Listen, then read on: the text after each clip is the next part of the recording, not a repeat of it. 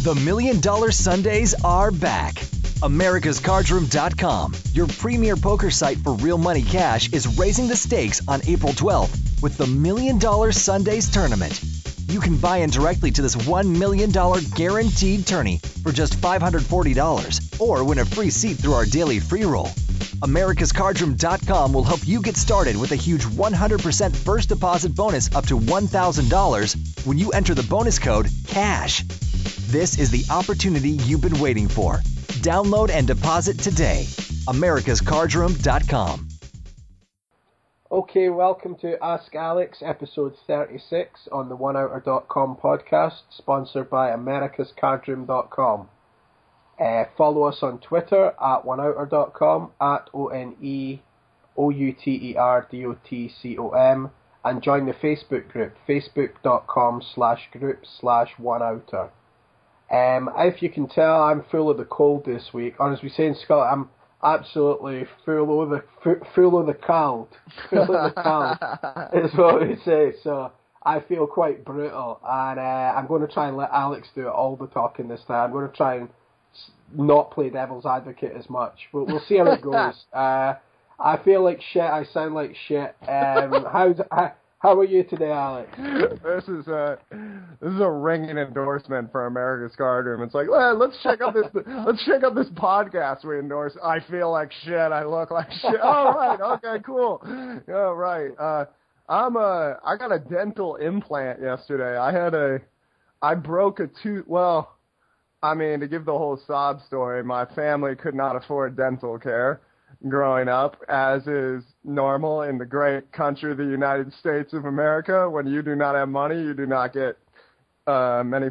I'm pretty sure now that I look back, if I was like not stupid as a teenager, I probably could have gone to like a dental school and thrown myself on their mercy, and been like, could you please like operate on this tooth? But I had some tooth get like a gum boil and a cavity and some infection or some shit.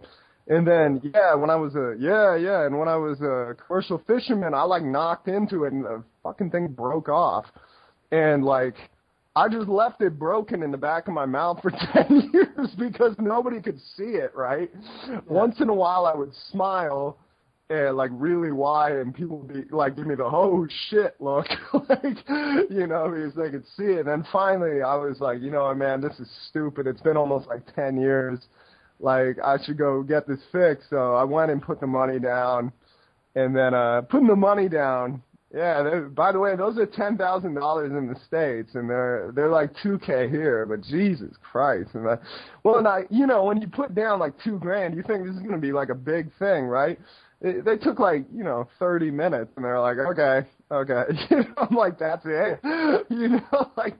But I mean, I get the idea. It was a more delicate operation than I was understanding. But yeah, they put a screw about the size of my thumb into my gums yesterday. So I don't want to take painkillers because I don't want to go back to old habits. I'm like on, whatever, like, there's something that like dulls nerve pain, and then also antibiotics. But yeah, I'm a little fucked up today too. I'm not gonna lie. Okay, so to start the show, we both established we feel like shit, and but just on that, America's Card Room isn't shit. It's great, and you get 27% rate back there, and I know a few listeners have joined onto that already because they like free money essentially.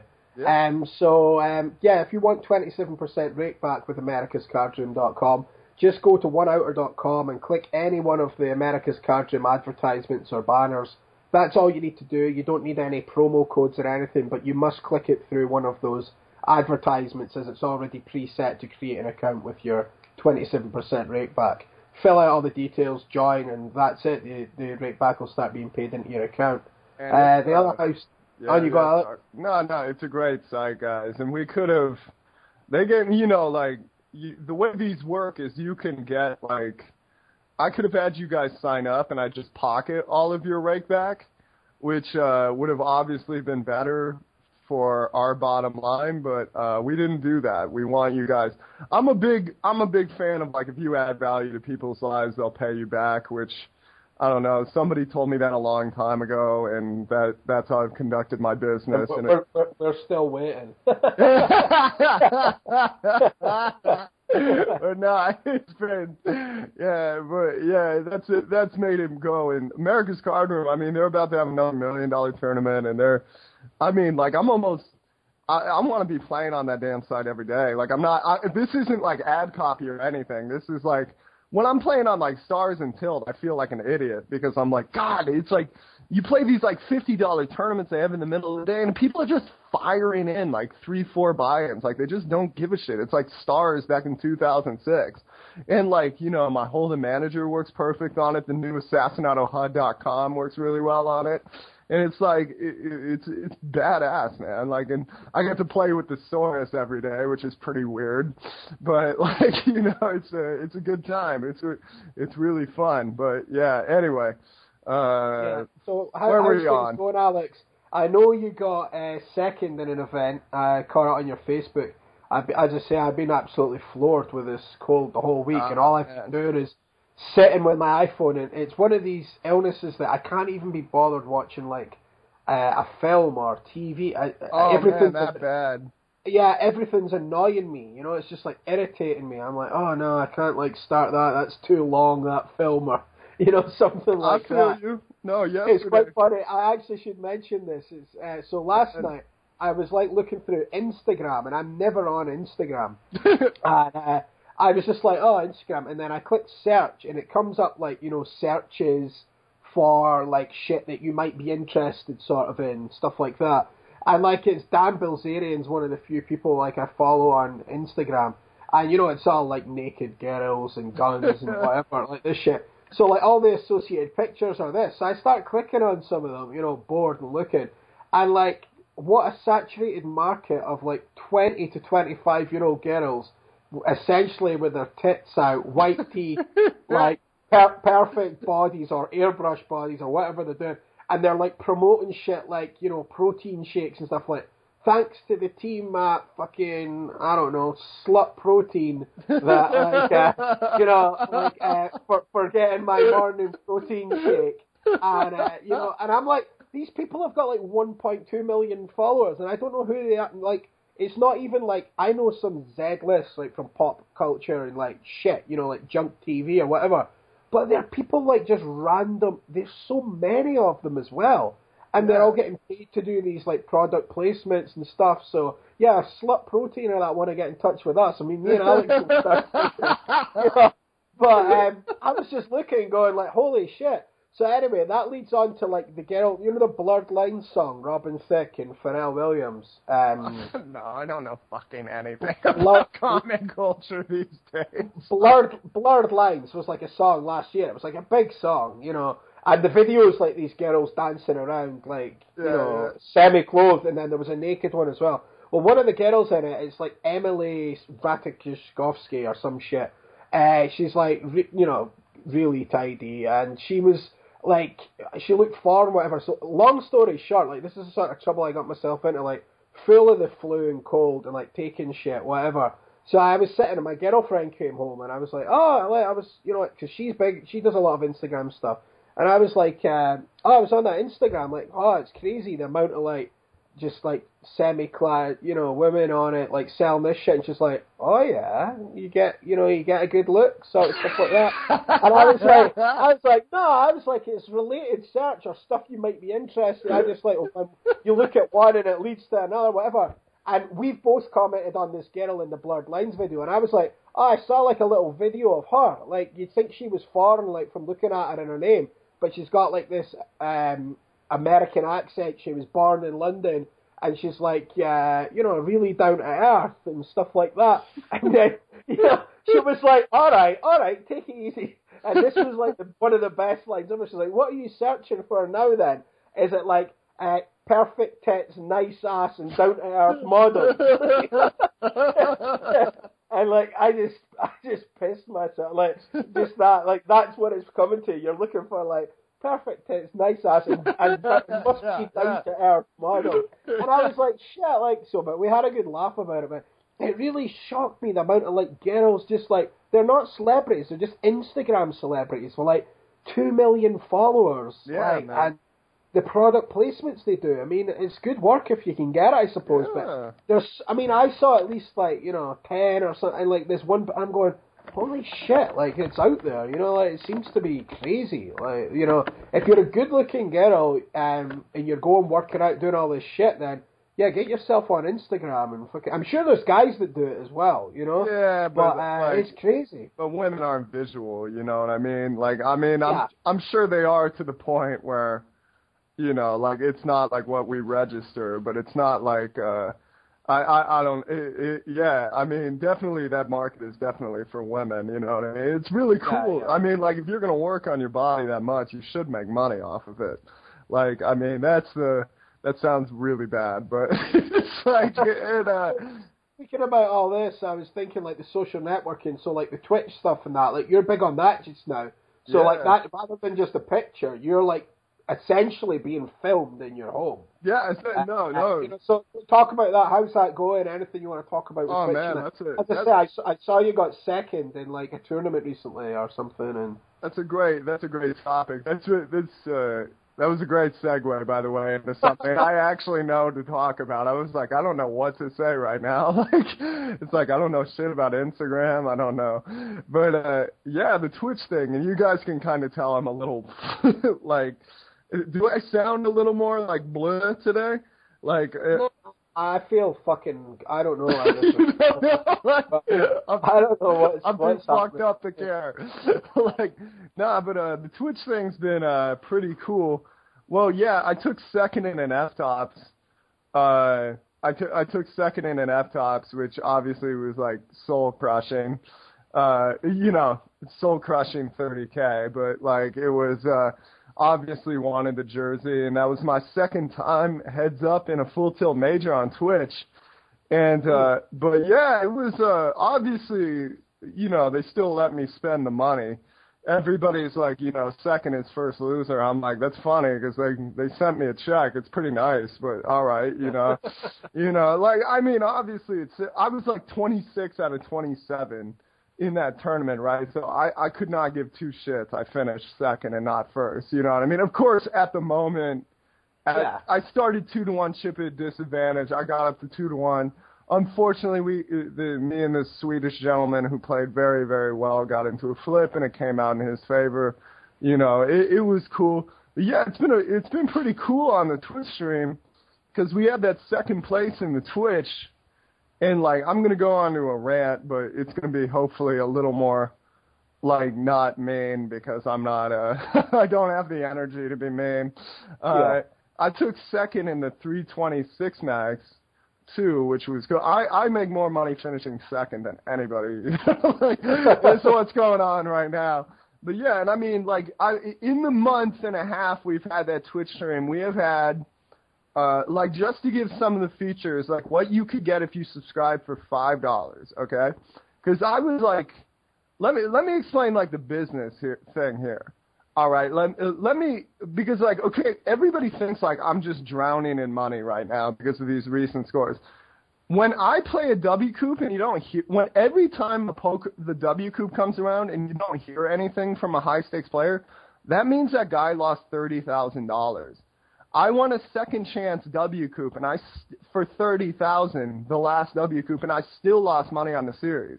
When I go to the WSOP and I blank, that's $40,000. When I go to the PCA and blank, that's $25,000-$30,000.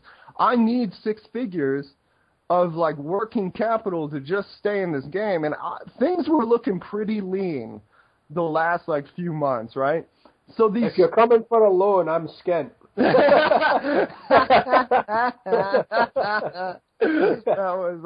skint.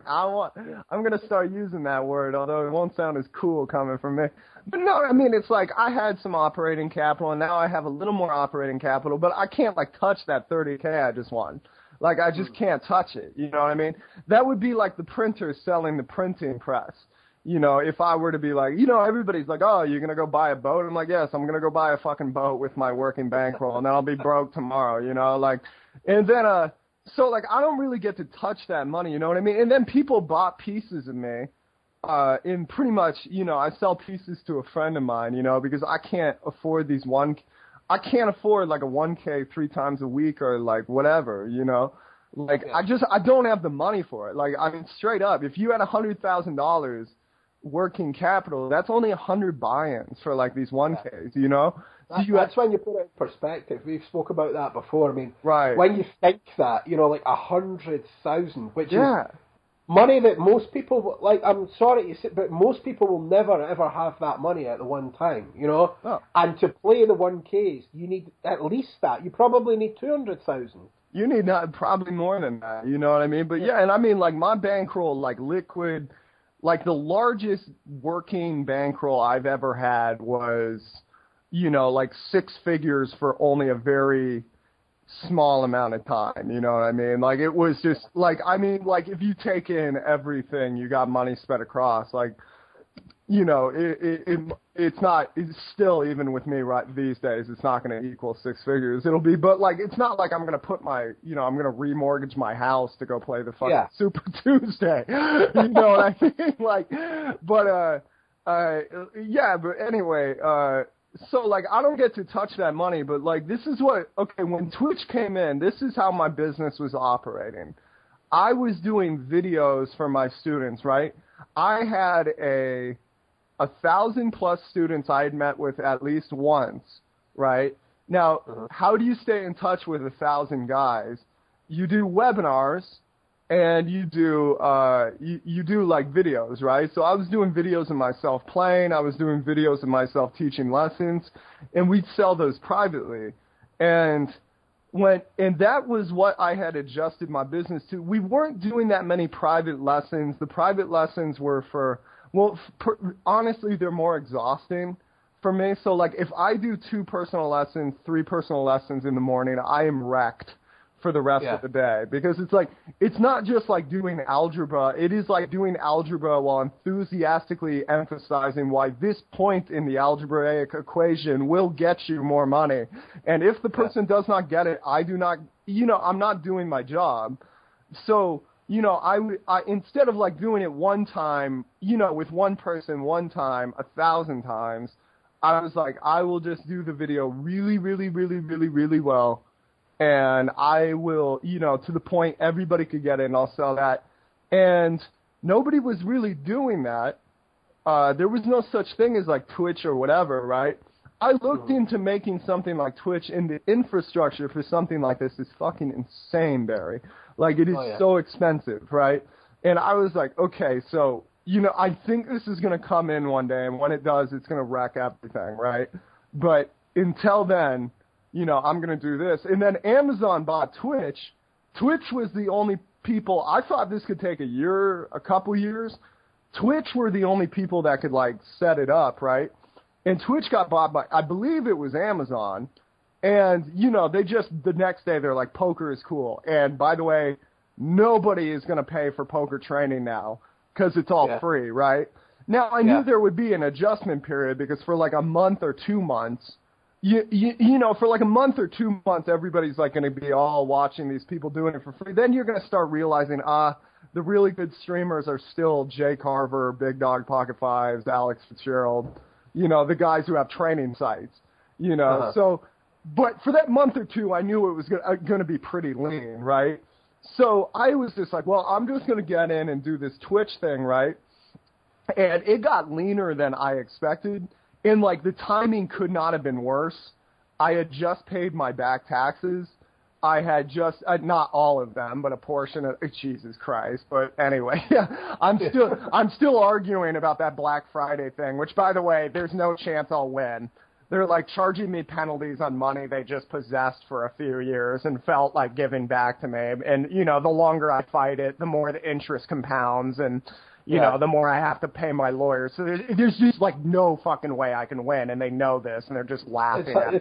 It's how they got Al Capone. Yeah, and, you know, if there's one thing people always say about me, it's that assassinato's like Al Capone. He's going to go down for his taxes.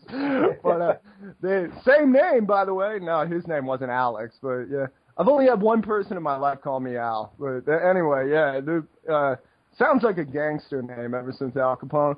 But yeah, I mean, so anyway, I was like, I wasn't going to complain about it because I was like, this is the way things are going to have to be. Twitch it had to happen, right? But, it just came after I paid my back taxes. I just put the money down for, like, this tooth. And, like, yeah, this tooth, man, this gold tooth, this thing's not cheap.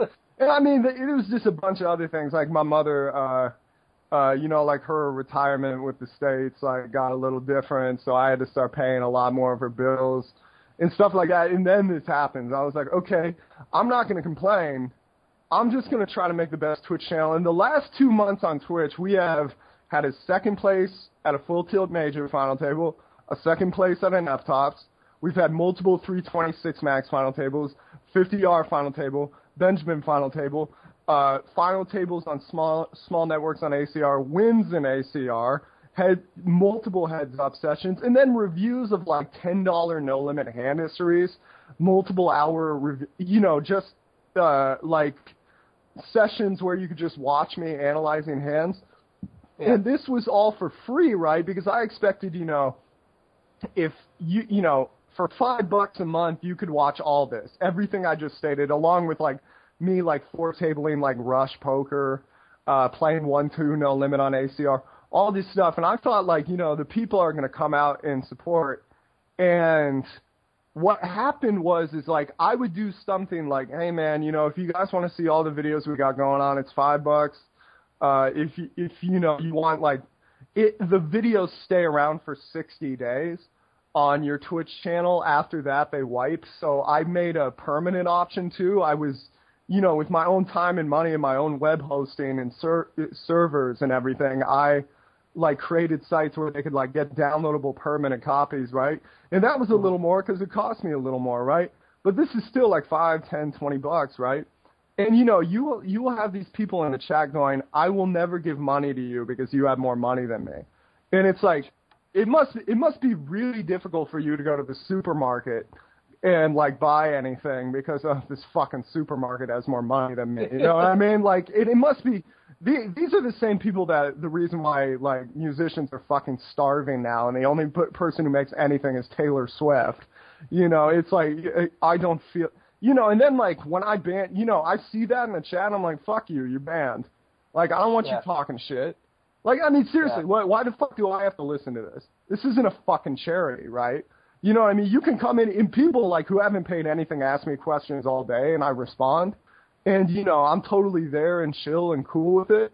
You know what I mean? And by the way, playing on Twitch is, like, the most fun thing in the world. There is nothing more fun than having, like, 20 guys, like, really cool dudes hanging out. And just, like, watching you play cards and, like, cheering you on and being psyched and learning and all that, that makes me so motivated. And honestly, I wouldn't have gotten these scores without them. But, like, I can't touch these scores. And, like, the amount of money I can actually use is actually pretty small, So it's like, and you're just trying to make a product for everybody. And the transition, honestly, has been pretty scary because my students weren't used to, like, private lessons, right? And then I was like, how the fuck am I going to Twitch broadcast enough to like establish myself on Twitch and at the same time still be, doing private lessons now, because apparently I have to do private lessons again, like a lot. And then, it's been, I don't think people understand the economics. The way I'm talking to a lot of people is like, oh yeah, now that Twitch is here, everybody's a fucking millionaire and we never have to pay for poker training again. It's like, no, that's not how it works. You know what I mean? And there's people calling me to do stuff for prices that are fucking insulting, Barry. Like, just because they think now that Twitch is open, you're not worth shit. Like, and it's been a very weird transition. So I did find a way to take a 30K score and bitch about it, yes. But I just want you all to know. No, but I mean, it's like people just don't understand the economics of it. It's like, right now I'm like, it's a business, you know what I'm saying? Like, and everything, it's in this economy, it's just good to keep going, but like, it's not like I'm flush right now. But yeah. Almost got the F-Tops jersey. The Twitch stream was a blast. Everybody watching, everybody's seeing it, you know what I mean? Unfortunately, I think we're going to have to do subscribers only in the chat for final tables from now on, because people keep posting spoilers. because there's like a 7-minute delay or whatever. But there's a lot more people subscribing, and the month-long transition where people were like, they were kind of feeling out their options, like, what does each streamer, that's kind of running down. And then, we got, and I just like, the other thing I think I'm going to do just to adjust the business is do more webinars. So I announced my webinar like during the Twitch stream on Tuesday, and I think we sold out like half of it during that Twitch stream. So like that right there, the transition is done. You know what I mean? It's like, ooh, it's going to be working. You know what I mean? Like, this is fine. You know what I mean? And then I get to make like cheap poker coaching for everyone.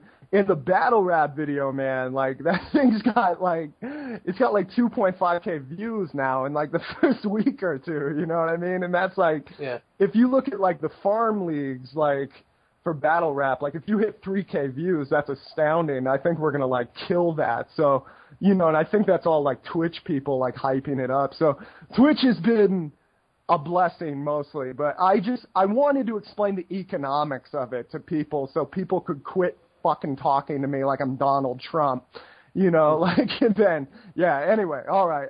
So how can people then, how can listeners of the show that are watching you on Twitch just now or are thinking about going and checking out, how can they support you then?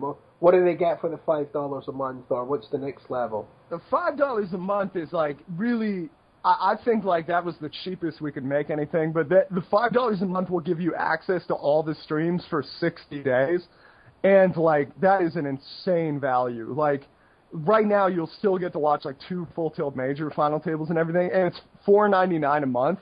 But honestly, if you don't have the money, and I know what it's like to, like, I remember reading Tommy Angelo articles when I was 17, and, like, I remember if I could buy a comic book, that was a big deal, you know what I mean? And, like, being able to read Tommy Angelo articles is like, oh, my God, this is amazing. If you want to support and you don't have money, just go to twitch.tv/The Assassinato and, like, look at all the stuff we have going on there, right? And if you like any of it, just repost it, retweet it. Be sure to attach me, like, at Assassinato on Twitter or on Facebook, put my name. And then, that just helps us get the word out there and stuff like that. Like, there's a ton of free stuff there. Like, there's all the free Pocket Fives articles. There's all the free Bluff articles. All these podcasts, we're almost on 40 of these, if you count my interviews as well with you.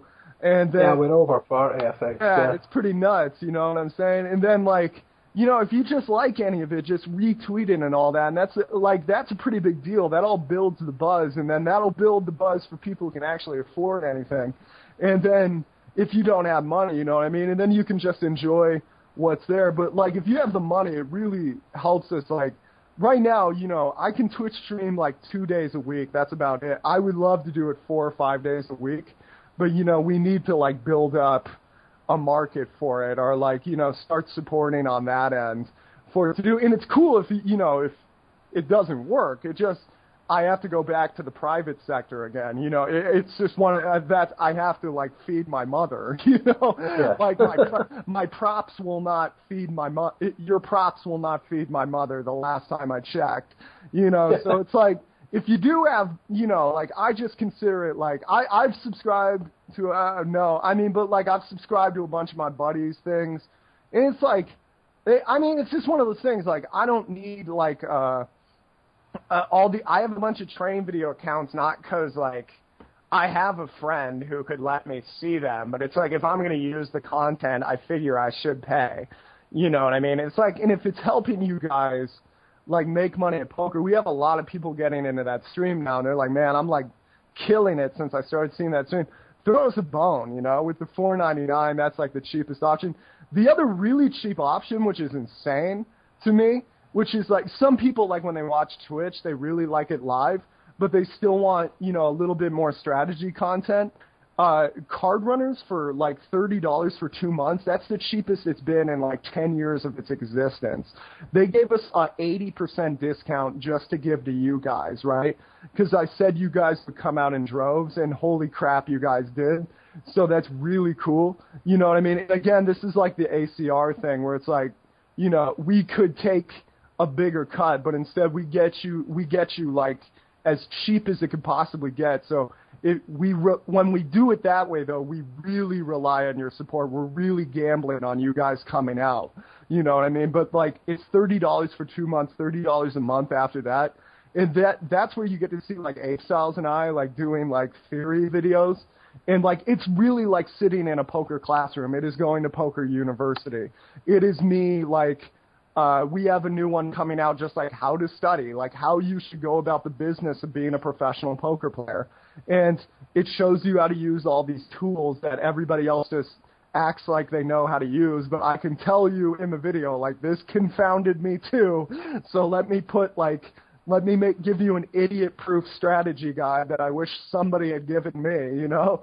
And then also just showing you my methodology, and then you get to see, like, the reviews of the big majors, and that's, like, the other, like, really cheap, you know, I mean, like, $30, like, I think I almost spent $30 the other day ordering a large pizza and a couple, like, 2 liters, you know what I mean? And obviously that didn't do as much for me as, like, watching Matthew Jonda videos would do. So, yeah, you know, check out all that. And, yeah, just go to twitch.tv/TheAssassinado and take a look at everything we got going down there. And if it's something, you know, if you don't like anything, that's cool. But, like, if you like something, you know, retweet it, repost it, you know, get the word out there. I'm looking at the long game. We're out of the lean period, so I'm pretty psyched. But, yeah, come out and support. Yeah. So that's it. We're doing Ask Alex Aid next week. We're gonna we're gonna get Bob Geldof and like YouTube like charity single. We are broke. We have poker for sale. Like that, you know. Yeah, we sitting like selling the bottled water in Vegas. You know. Those dudes are geniuses, though, man. Yeah. Every time I see them, I'm like, oh, Jesus Christ, thank you, give me free. Like, but yeah, go ahead. Yeah. Okay. Well, let's get into the questions then. We're currently not charging for them. Yeah. So, yeah. Be grateful, you little cock. Our invoices are in the post. So the first question is from. Now, his Twitter ID is one of these crazy things. It's like, lots of characters, the hustle. So that's going to have to do for you, mate. I'm not reading out like semicolons, you know. So he says, got any pointers as far as tournament bubbling? Is it better to sit back, install clock, or be willing to gamble any high ace? Well, I mean, that was the enjoy. Just so y'all know, I'm not whining about money. Money is fine again. It was just a lean couple of months. I just wanted to say the economics of it all. No Assassinado aid is needed, although that sounds like an excellent sports energy drink. If y'all still grinding it out and you ain't got money, I know what it's like. So just keep grinding it out and I'll keep helping you, man. But if you're doing a little better, throw us a bone. But anyway, if you're you know what I use typically is like ICM calculators, and what I find is like, well, first thing, okay, if you're on the bubble of like, I don't know, like a $5 tournament, this is how I look at it. A lot of people disagree with me, but like, here's the thing. A lot of the guys who talk a lot about ICM do not make money at poker. And a lot of the guys who do not give a shit about ICM at all do not make money about poker. So you want to be somewhere in the middle. And I would like to think I'm there. You would like to be like myself, is what I'm trying to say. But no, I realized how arrogant that sounded right after, so I tried to make a joke about it. But you're so sick, you won't laugh at it, which makes me feel awkward. This is like my real. No. I think it's a fair comment. I think people do.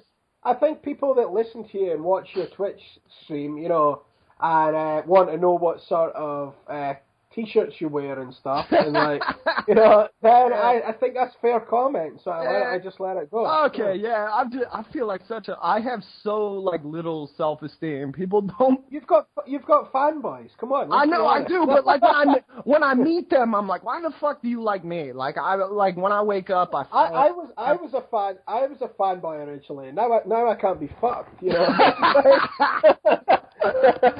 I quit poker to get away from you. Yeah.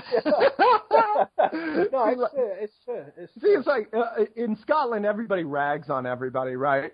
Is that it's like the thing. That's what I'm comfortable with. I guess that's why I've always done really well with you guys, like Scots and British and whatever. It's like in America, like if you're kind of like from the lower middle class or whatever, everybody's giving you shit. And then you start like moving up to like the higher middle class or whatever, and like it just turns into like an ass kissing fest, right? And it's like it's so awkward to me when people like I don't know, like when people give me compliments like my skin crawls. It's just like I am so like dumb. You guys have no idea. I still don't know what light switches in my house do what.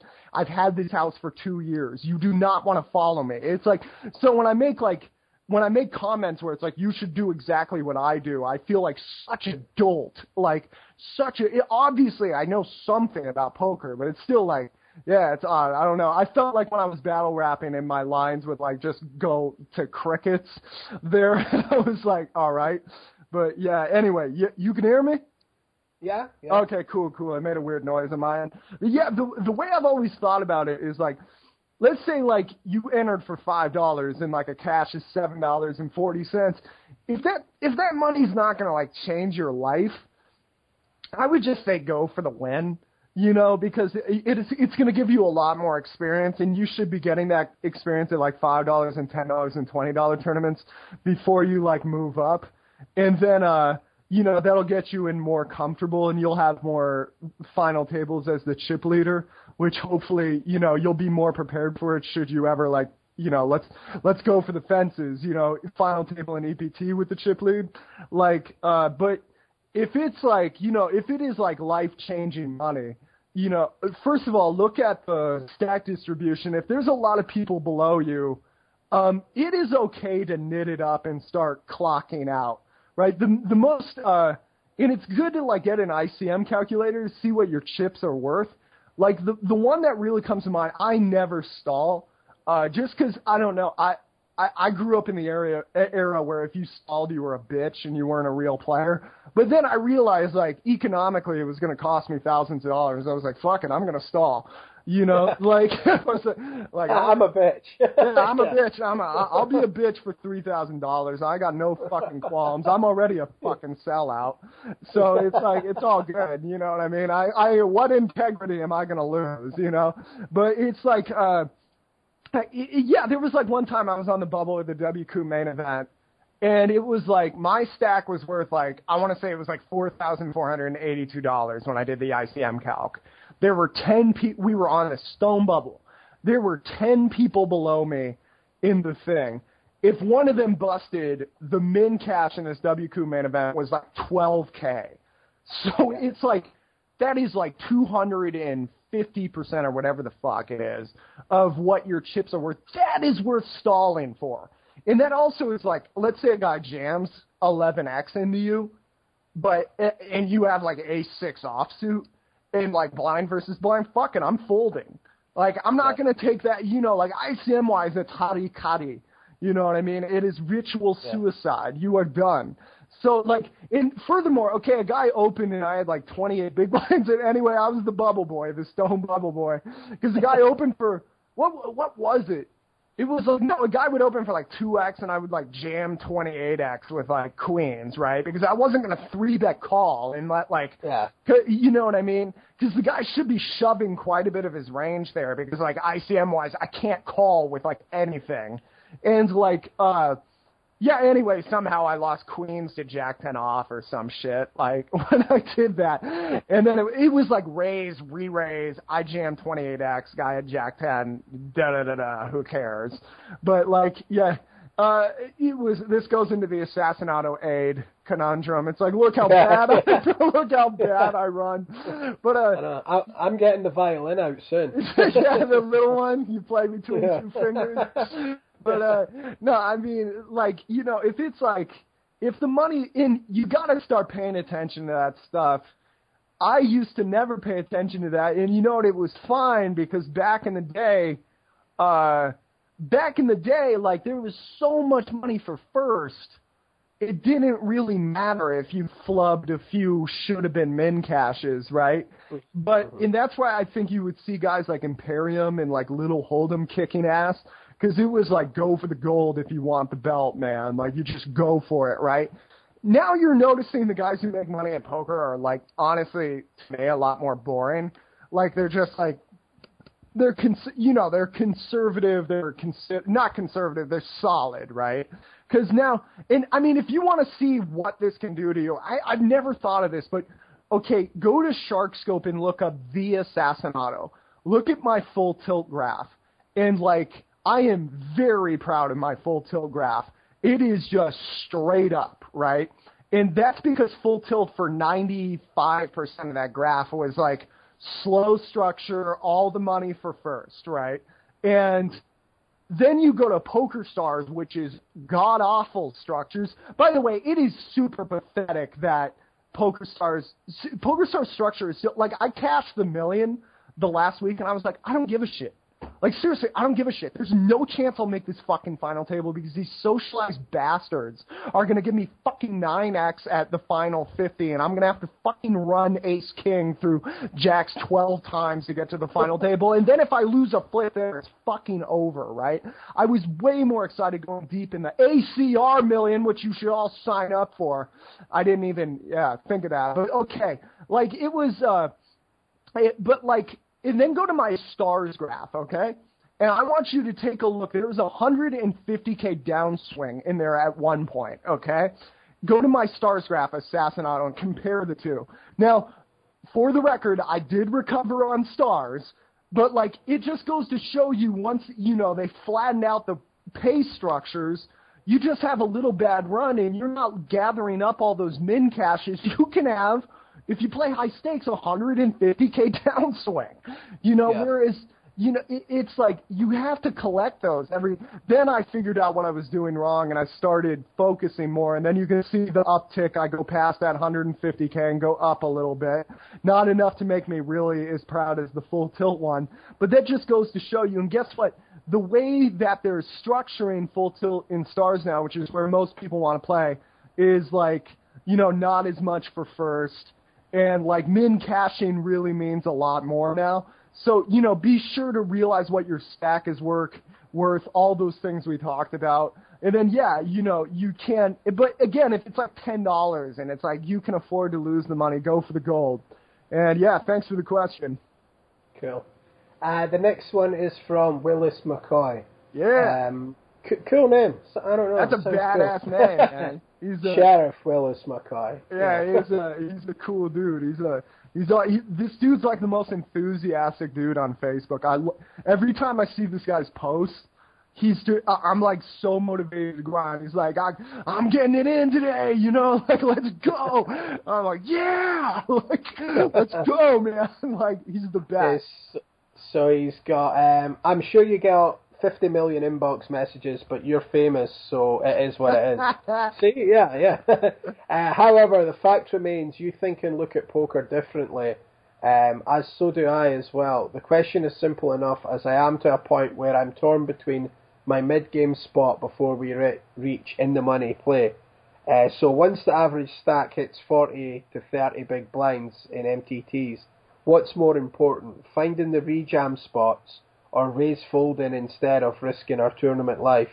This is general, but very important to me, as I attempt to reship with 25 to 30x effective during mid-game only, to basically start in the money play with 50 to 60 big blinds. I'm just torn between grinding it out during this stage or looking to hit in the money with a very workable stack. Okay, that's actually... Man, that's a way more like fluid and complete question than sometimes we get here. Sometimes it's just like, how do you play jacks? It's like, how do you play poker? I don't know. We got that one, remember? I remember. And it's a fine question because when you're starting, that's a great question. But I think you get it. It's like, well, I mean, this is something like, you got to know what you're discussing here is something like me and Ape Styles argue about, right? And, like, I would like to think me and Ape Styles are, like, two of the best, like, MTT coaches, but, like, he's really big on rejams. He's, like, he'll rejam bigger stacks. If he sees the profit in it, he'll go for it. I'm more of a flat and like take it to the flop kind of guy. I think that's really like taking me places. And I politely tell Ape Styles I like my style better because like when I fuck up, I still have a stack. When he fucks up, he's usually gone. But then he points out, like, you know, he gets lucky once and, like, he has the dominating stack. And he is way too much of a gentleman to ever bring this up. But if you look him up on SharkScope, he is staggering, right? Like, he is insanely good, right? And consistent for 10 years. Way more consistent than me, right? So, you know, there's a good, healthy argument there. I prefer the big shoves when you're on the bubbles like we were just discussing. And because ICM-wise, like getting them to jam into you is not really as much as you'd like. Typically, I'm a big more of a – and if you want to read more about this, check out the article. It's called Slow Down but on Bluff. And somebody's, like, alarm is going off. I don't know how Costa Ricans do this. It's like, oh, my phone is going off. I'll just sit here for 8 minutes while it goes off. Whereas, like, my hypervigilance is like, I will open fire on that phone if I find it. I know you guys can't hear it, but it's a little difficult for me to – hold on. Actually, that might be my neighbor, but anyway, I don't know how the hell I can hear that. They have some loud-ass alarm. But anyway, anyway, I cannot tell you what it's like to live this way. To just be hyper vigilant in a country where everything is like, it's cool, man. Don't worry about it. It's cool, man. And like, you know, everybody fucks me on the price all the time. And it didn't used to happen in Costa Rica. Now it does. And it's like, I'm just like, I'm losing because I just start adding up everything. It's like $16 there, $8 there, a couple hundred there. Oh shit, there's my house payment, you know, like in, anyway, yeah, sorry, I get wildly off topic. But hold on, I'm gonna see if this fucking alarm's still going. Felix! Hold up. Hold on, I'm gonna kill myself if I have to keep listening to this. I'll be right back. Sorry, we're not editing this. Okay. While Alex is away, if you want to send in any checks or donations to Alex to help him get back on his feet, then he's back. I'm back. No, I put in a little bit of banter between us. Okay, cool. You'll need to listen back to the podcast yourself if you want to hear it. I never listen to these, just so you, because I was here for them, so yeah, I know what's that. I'm the same. In fact, I listened to a couple of the early interviews I did with you one time when I was flying somewhere. I remember I just put it on. It was like. It was quite weird, you know, because like you say, yeah, I've done them, I've listened to them, and I've not listened back to like even Phil Lack. Like I wanted to interview Phil Lack for ages, and I interviewed him, did the podcast, and I've never listened to it back. You know, it's weird. Yeah, I've listened to the Helmuth one a couple of times. I've listened to that. Yeah, it's weird. It is weird. Because it's Helmuth, you know what I mean? I listened to our first one because it was like that was right when I like got sober and like. My medication was not exactly taking. Like, they were like, oh, you were self-medicating for this all the time, you know? And then I was like, okay. And then for, like, the first 6 months, like, I would get into rants, and then I'd be like, later on, I said, what? You know, like, I didn't hear that. So I was very carefully listening to that interview. But, yeah, anyway. You know, I go for the big rejams, like, when you're on the bubble or whatever, but I'm a real big fan of, like, check out, I'm going to give you a lot of follow-up articles to read, McCoy, like the real McCoy. Check out, you can go to pokerheadrush.com and check out my recent strategy articles just to initiate the new pokerheadrush.com. I put up some articles that have been private to my students for like years, mostly because like they've been republished to death. Not republished, they hadn't been spread around, so I figured you guys should get them, right? And, like, there's one called Flattening Out Position. It's all about, like, playing from the blind instead of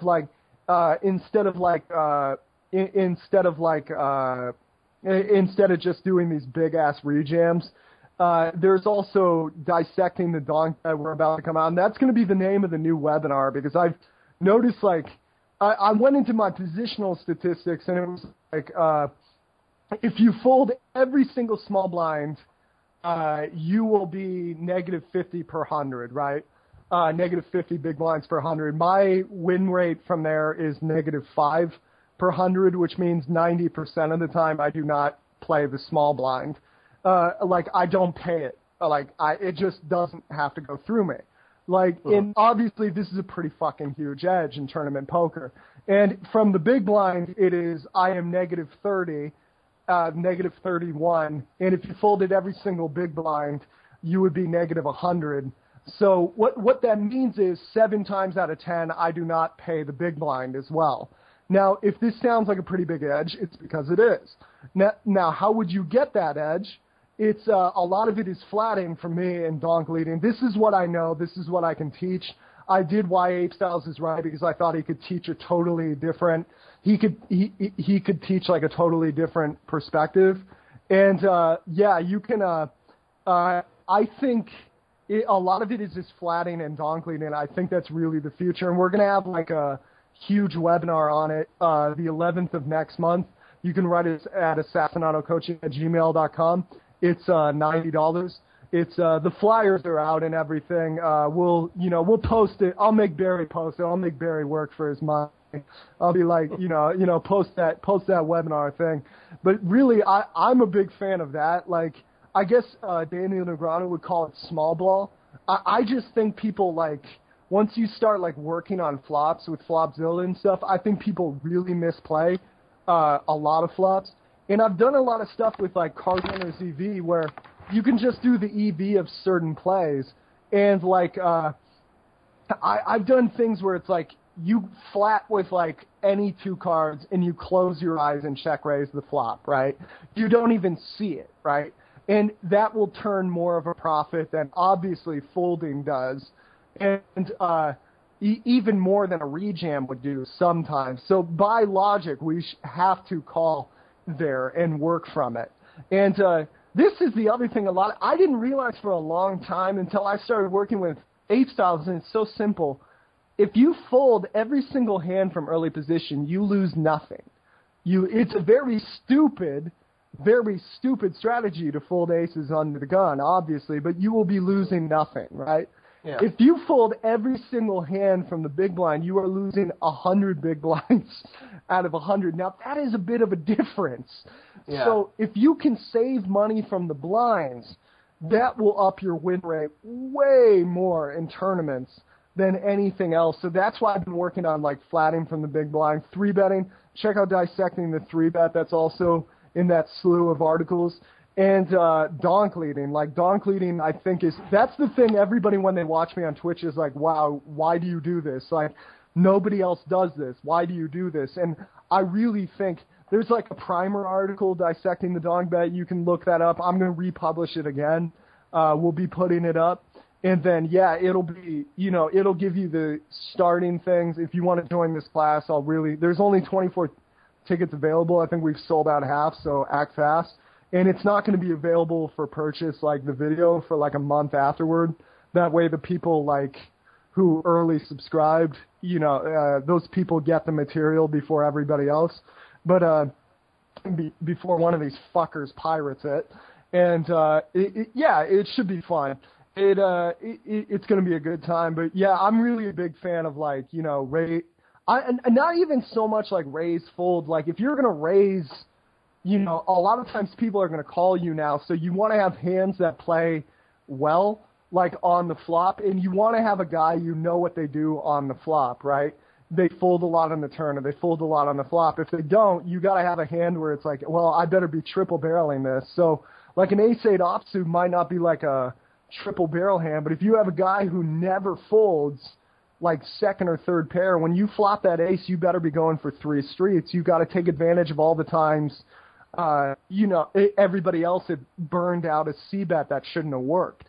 And, that's generally my feeling. I'm not really a big fan of the big jams. When I do the big jams, it's with hands that play crap post-flop. A hand that plays pretty bad post-flop is Ace-X.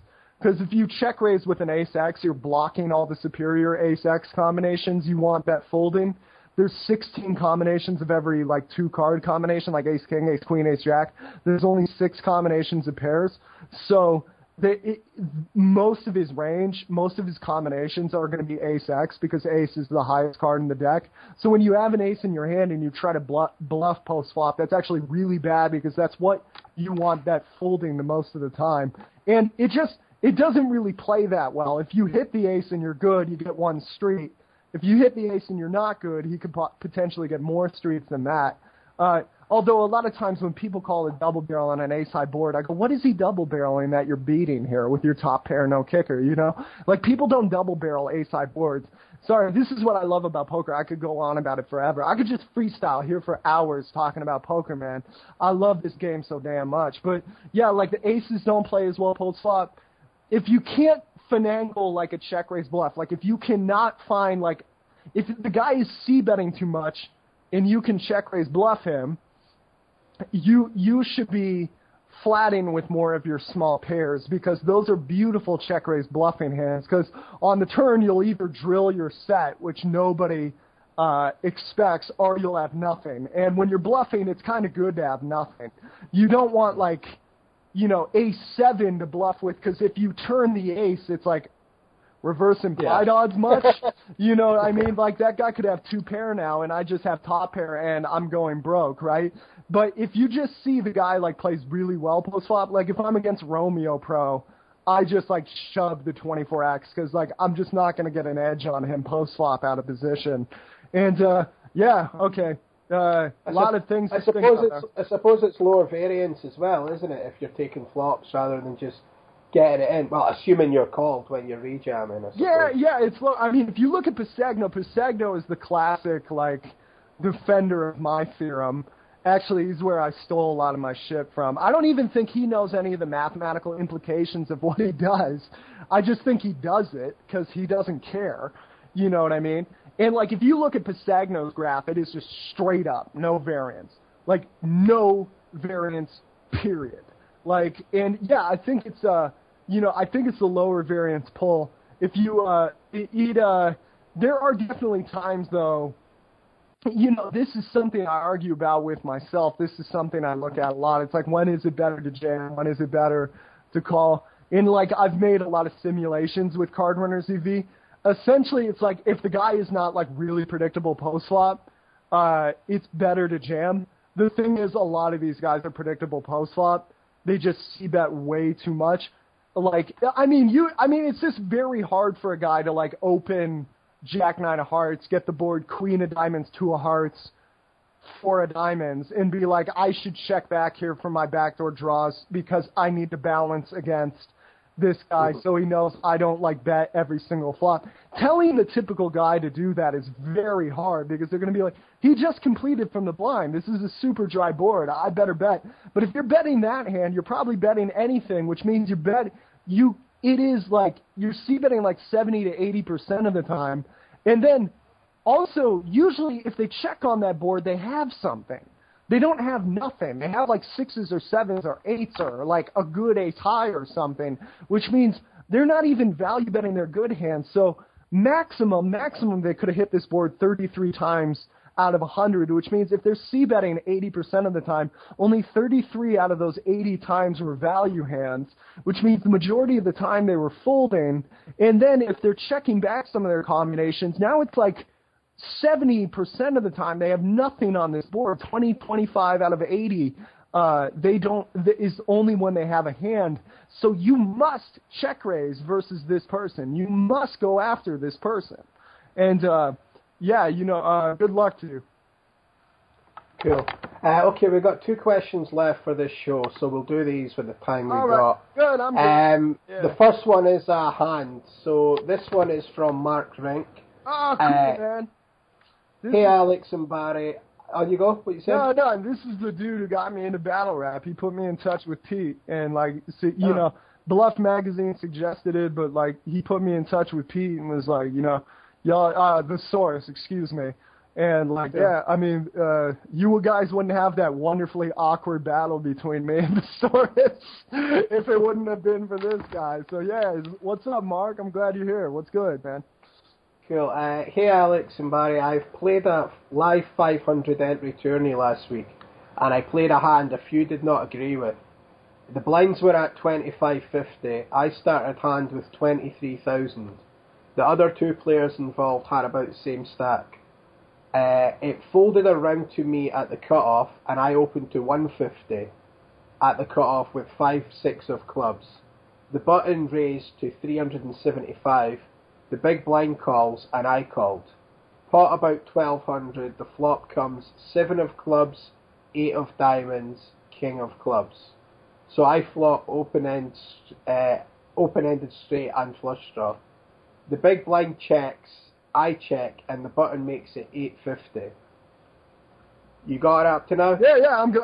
Yeah, Sorry, yeah. I'm right now. Sorry. The big blind calls, and I call. Pot now about 3,700.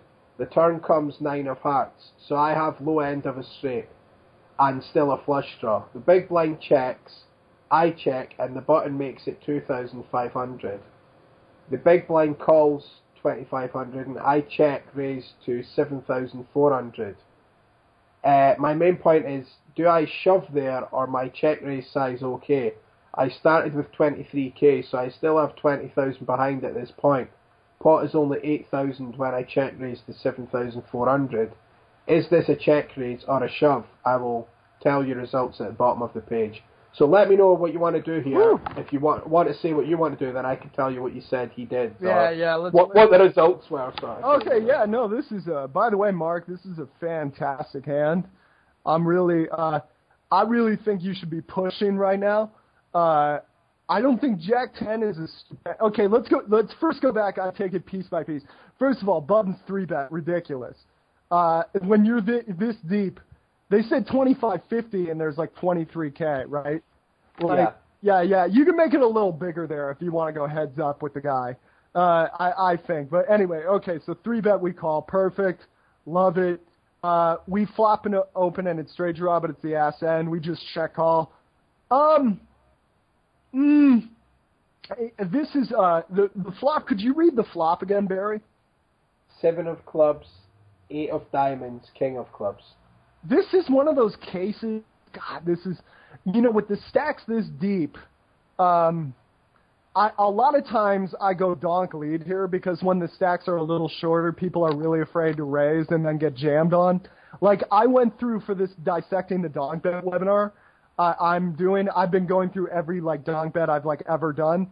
And it's literally out of 2,000 donk bets I filtered for, I got raised 50 times. People really do not want to raise donk bets anymore, right? So a lot of times in these cases, I'm go ahead and donk lead here because if you check call and hit on the turn, what do? If you check raise like Mark does in this hand, which I'm not saying is wrong, the stack size kind of don't leave him with that many options. But if you call and you check raise here, you look exactly like what you have, right? You look exactly like a set or a straight. And if they don't have a hand that can beat that, they're going to muck, so it's really hard to fold. If you check call, hit your hand on the turn, and donk lead, it looks exactly like what you have. And if you check and they check around, you lose a street of value. So I really like donk leading. This is going into the webinar, but okay, you donk lead with it. It's 10% of the time, 20% of the time. You should just have a complete air ball, right? And then a large portion of the time, you should have backdoor draws that are just not quite good enough to check call, or not even backdoor draws, but the ass end of the straight, small flush draw. Hands that they're good enough to check call, but it's hard to get value from. If you lead out, you're more likely to get way more value. And then you should be doing it with top sets and middle sets and stuff. A set on this board, leading out, I like a lot too, because if it gets checked around and the turn's a club, that's a disaster. It's not a disaster, but everybody's equity has probably gone up except for yours. And so I think a donk lead here is definitely a really good consideration. I do like it, especially I don't really when a guy makes it 375, I love it in these tournaments where it's like we're playing 25-50 with 20K, and it's like you open for 150, and the guy's like, I'll make it 375, respect it. It's like I could not give two shits, you're just 3. I could not give. And if you lead out, people are like, well, I 3-bet and he let out to me. What could he have? You know, it's like, but really, I should just be pretending I opened the 375 because your 3-betting range here is so wide open.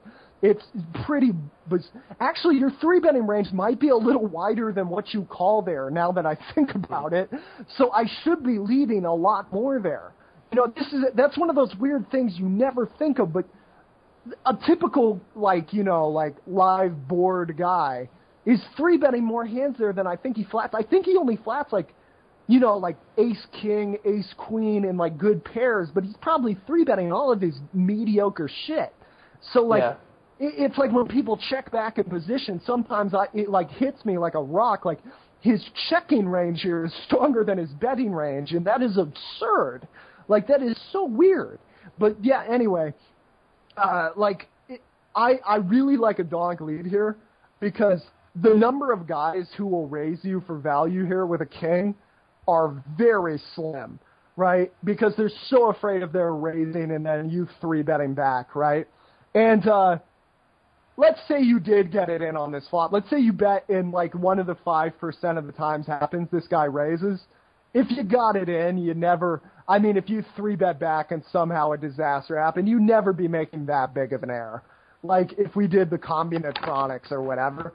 But I really like donk leading into the raiser here because if you do hit your hand, like nobody, like if somebody led into you there, Barry, like if you were playing live, you'd be a little confused, right? Would you, give me okay. They teach you something in improv. It's called yes and. When I'm getting you to go with my scheme, you go, yes, okay? But, like, you're supposed to enthusiastically go, yeah. But I know in my experience, like, if a guy leads out there, I'm just not used to it. Like, when a guy leads into me when I 3-bet pre-flop, I'm always a little confused, and I don't have as much experience with it. Even though I am one of the designers of this play, I don't know what the hell people have a lot of the time. Sometimes it's just like a king-jack that was like, oh, cool flop.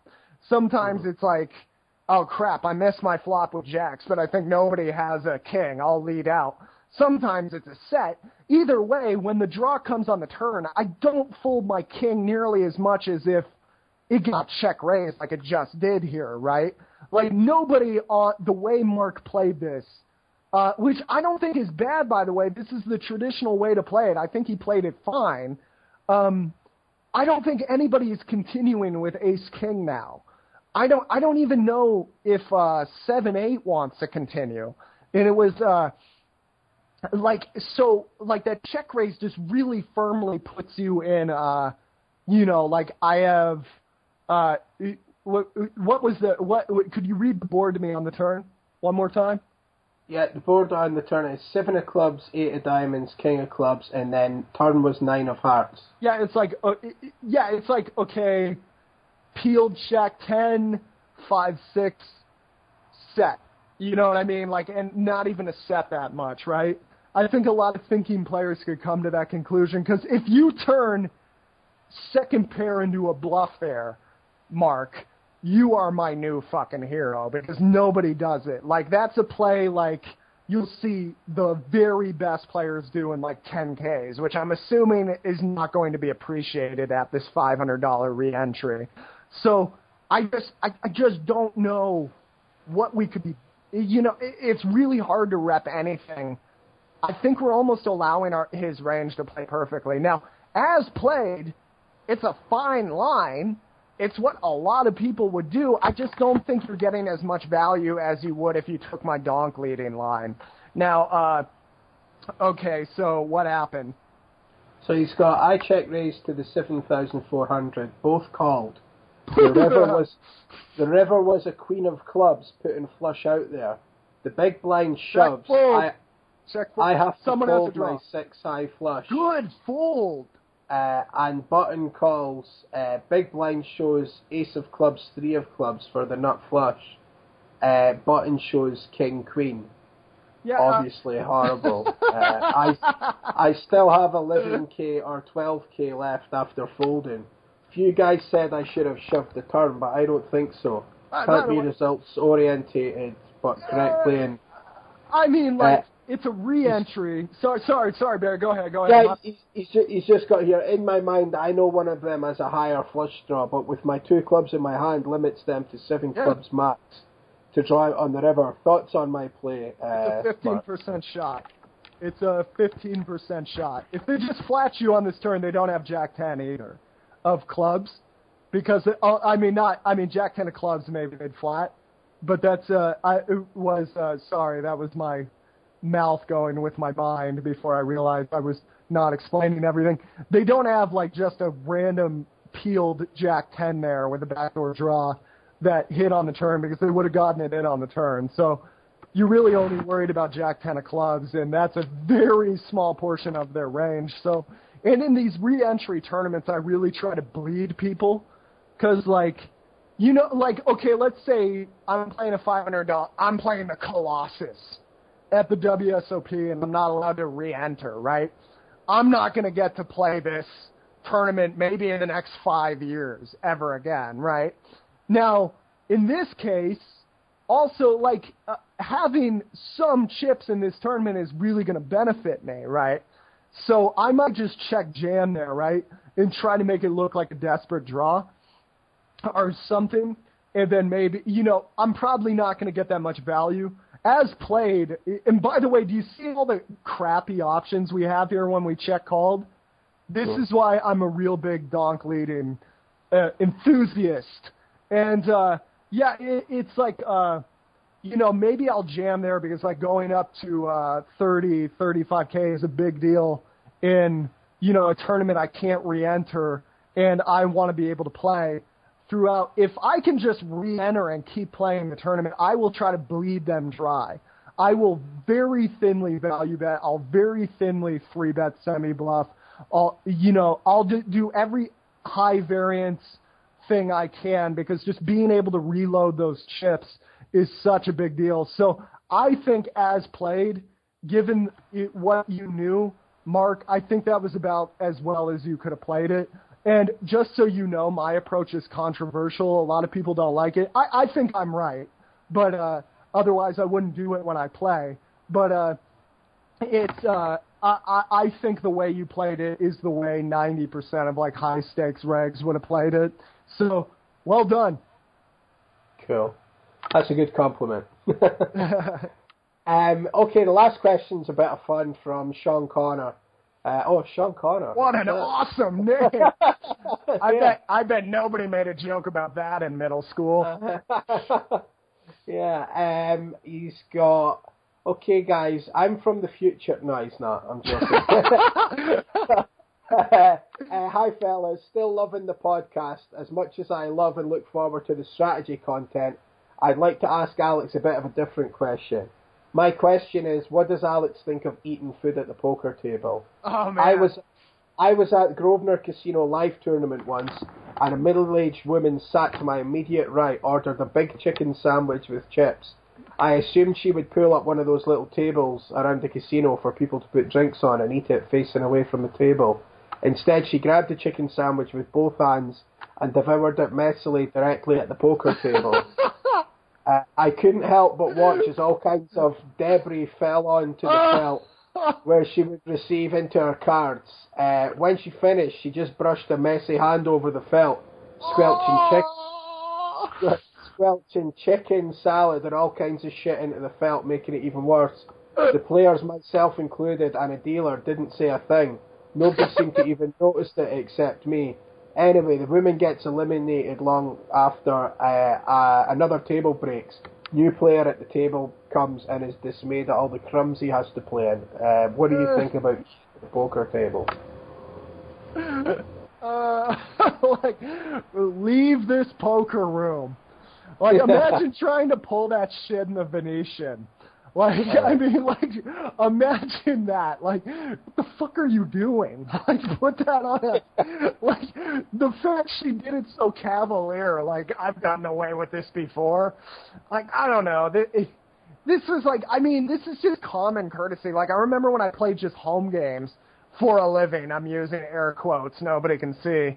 But, like, when I play, you know, from 15 to 18, I couldn't play online, so I played, like, home games and, like, did whatever. And, you know, it was, you know, there were games you went to where you'd have a beer and, like, you put it to the side, and there'd be a little table there, and they'd be pretty big on, like, you know, lean away from the table when you go to get a drink of that. And then there'd be other places where they didn't give a shit. And it was, sure enough, like, within a year, there's just, like, 5, like, screaming firework-looking shadow displays of beer spillage. And, you know, and it just smells like ground, you know, like ground cigarettes and shit in the place. And it's like, you know, you got to pick your place as well. And it's like, there's usually, well, I mean, okay, here's the thing.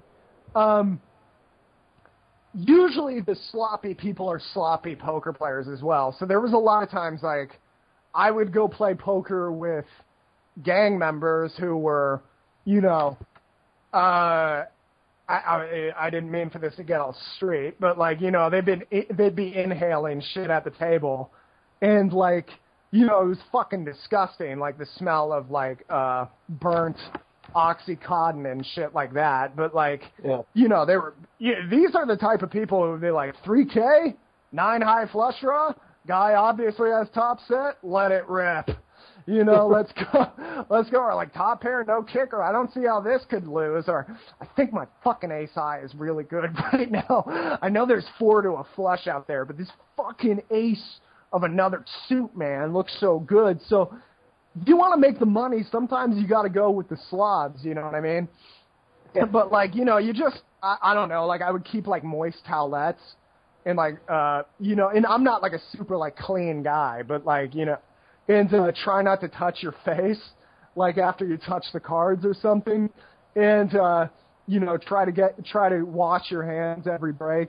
I would wash my hands, wash my face every break, because it was, like, it's just, it gets pretty. I saw, like, a special where they were like, with a black light, they had something that would, like, pose as, like, germs, and they had one person coughing at a poker table, and they had the people, like, play for 2 hours, then they turned the black light on or whatever, and just, like, everybody had these germs, like, just plastered all over themselves, and it was like, you know, there was, like, one guy at the table who, like, didn't touch his face and was washing his hands, and he was the only guy who was, like, safe.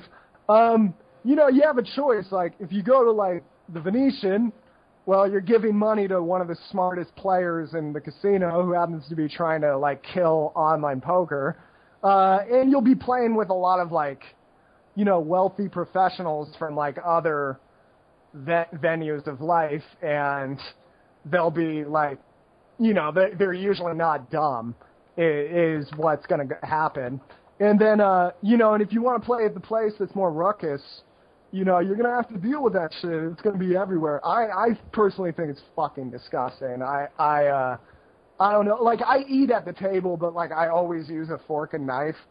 And, you know, I don't want to touch that crap and touch the cards and, like, get like, chicken burger grease all over the 7 of diamonds.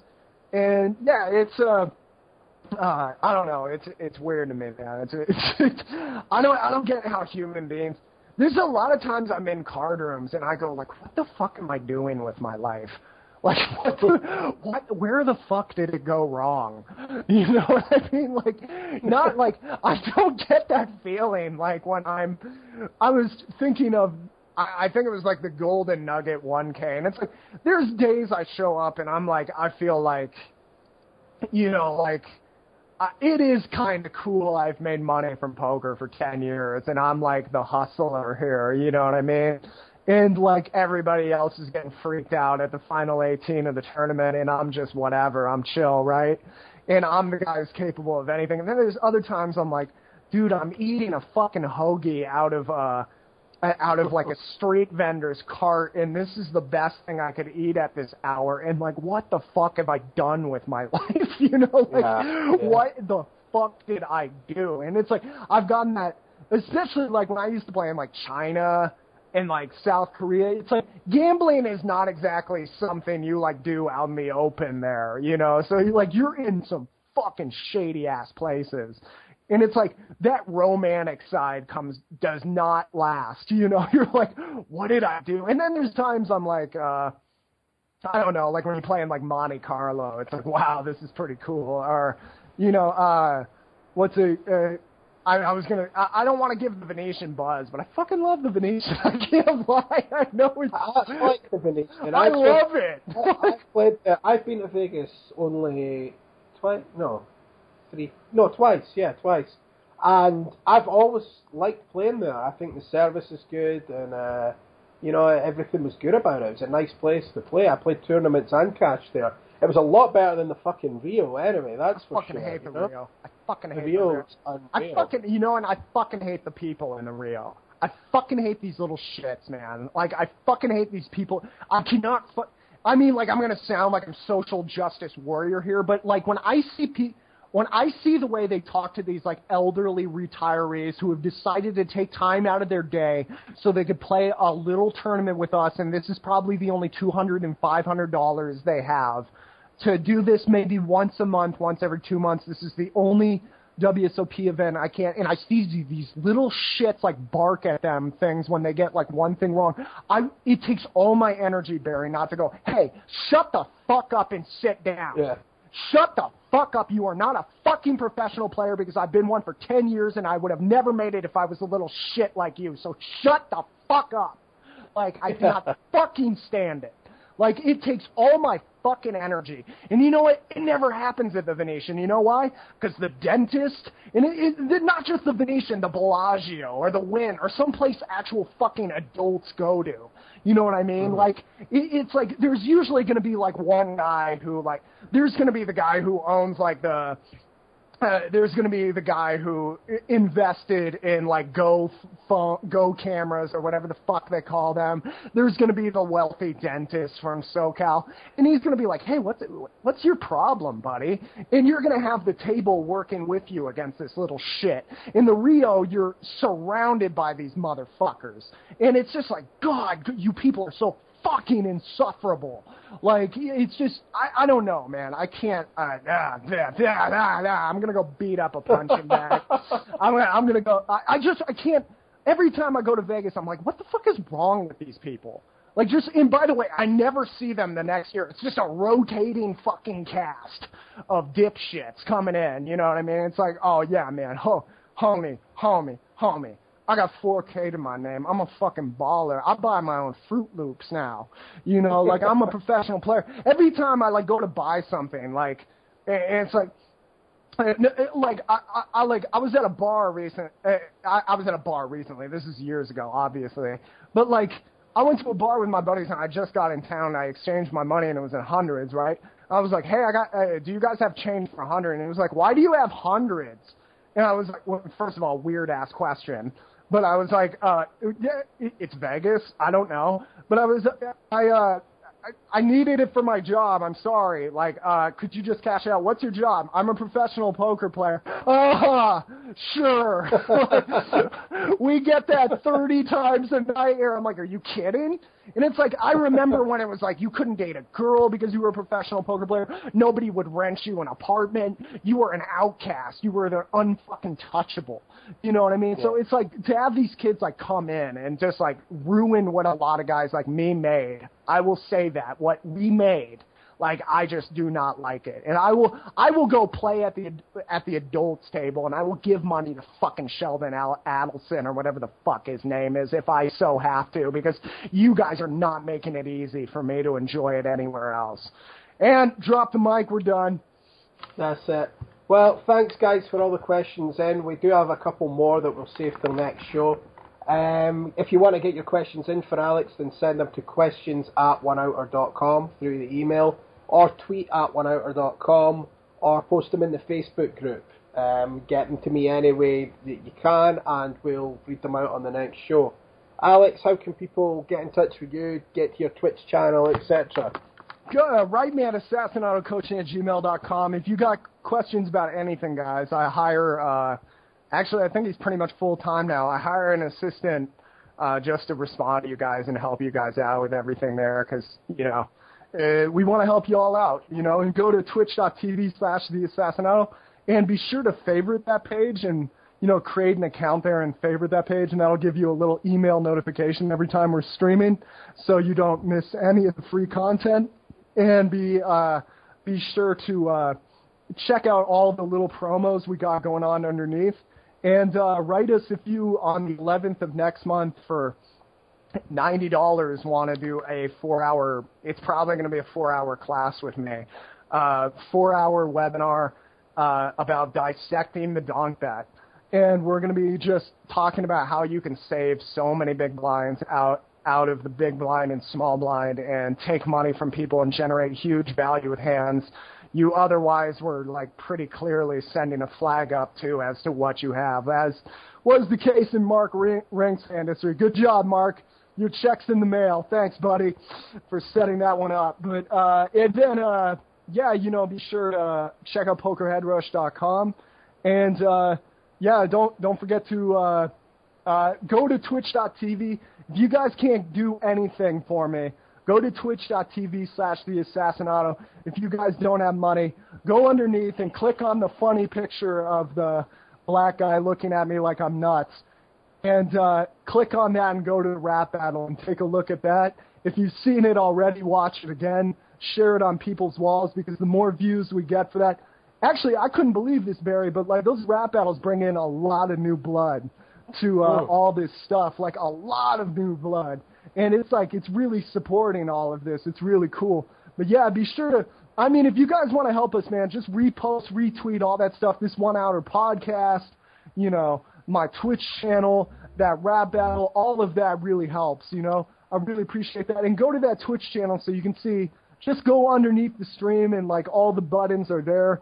We got deals on all the latest poker software. TheAssassinato.HUD.com has been released, my own made HUD that is really cool. And then there's all the Pocket Fives articles, Bluff articles there are free. There's a ton of free content. Be sure to check out all that free content. Anything you like, repost, retweet, put it out there. And yeah, write us if you have any questions. Write me at assassinatocoaching@gmail.com. If you want to be on the email list and follow PokerHeadRush.com, write me at assassinatocoaching@gmail.com if you want to set up a private lesson. And yeah, guys, thank you all for tuning in. And be sure to play on ACR with me. But one of my favorite sites right now. No bullshit. I love that site. Come check it out, man. Cool. And until next week, we'll see y'all then. Cheers. Cheers. The $1 Million Sundays are back. AmericasCardroom.com, your premier poker site for real money cash, is raising the stakes on April 12th with the $1 Million Sundays tournament. You can buy in directly to this $1 million guaranteed tourney for just $540 or win a free seat through our daily free roll. AmericasCardroom.com will help you get started with a huge 100% first deposit bonus up to $1,000 when you enter the bonus code CASH. This is the opportunity you've been waiting for. Download and deposit today. AmericasCardroom.com.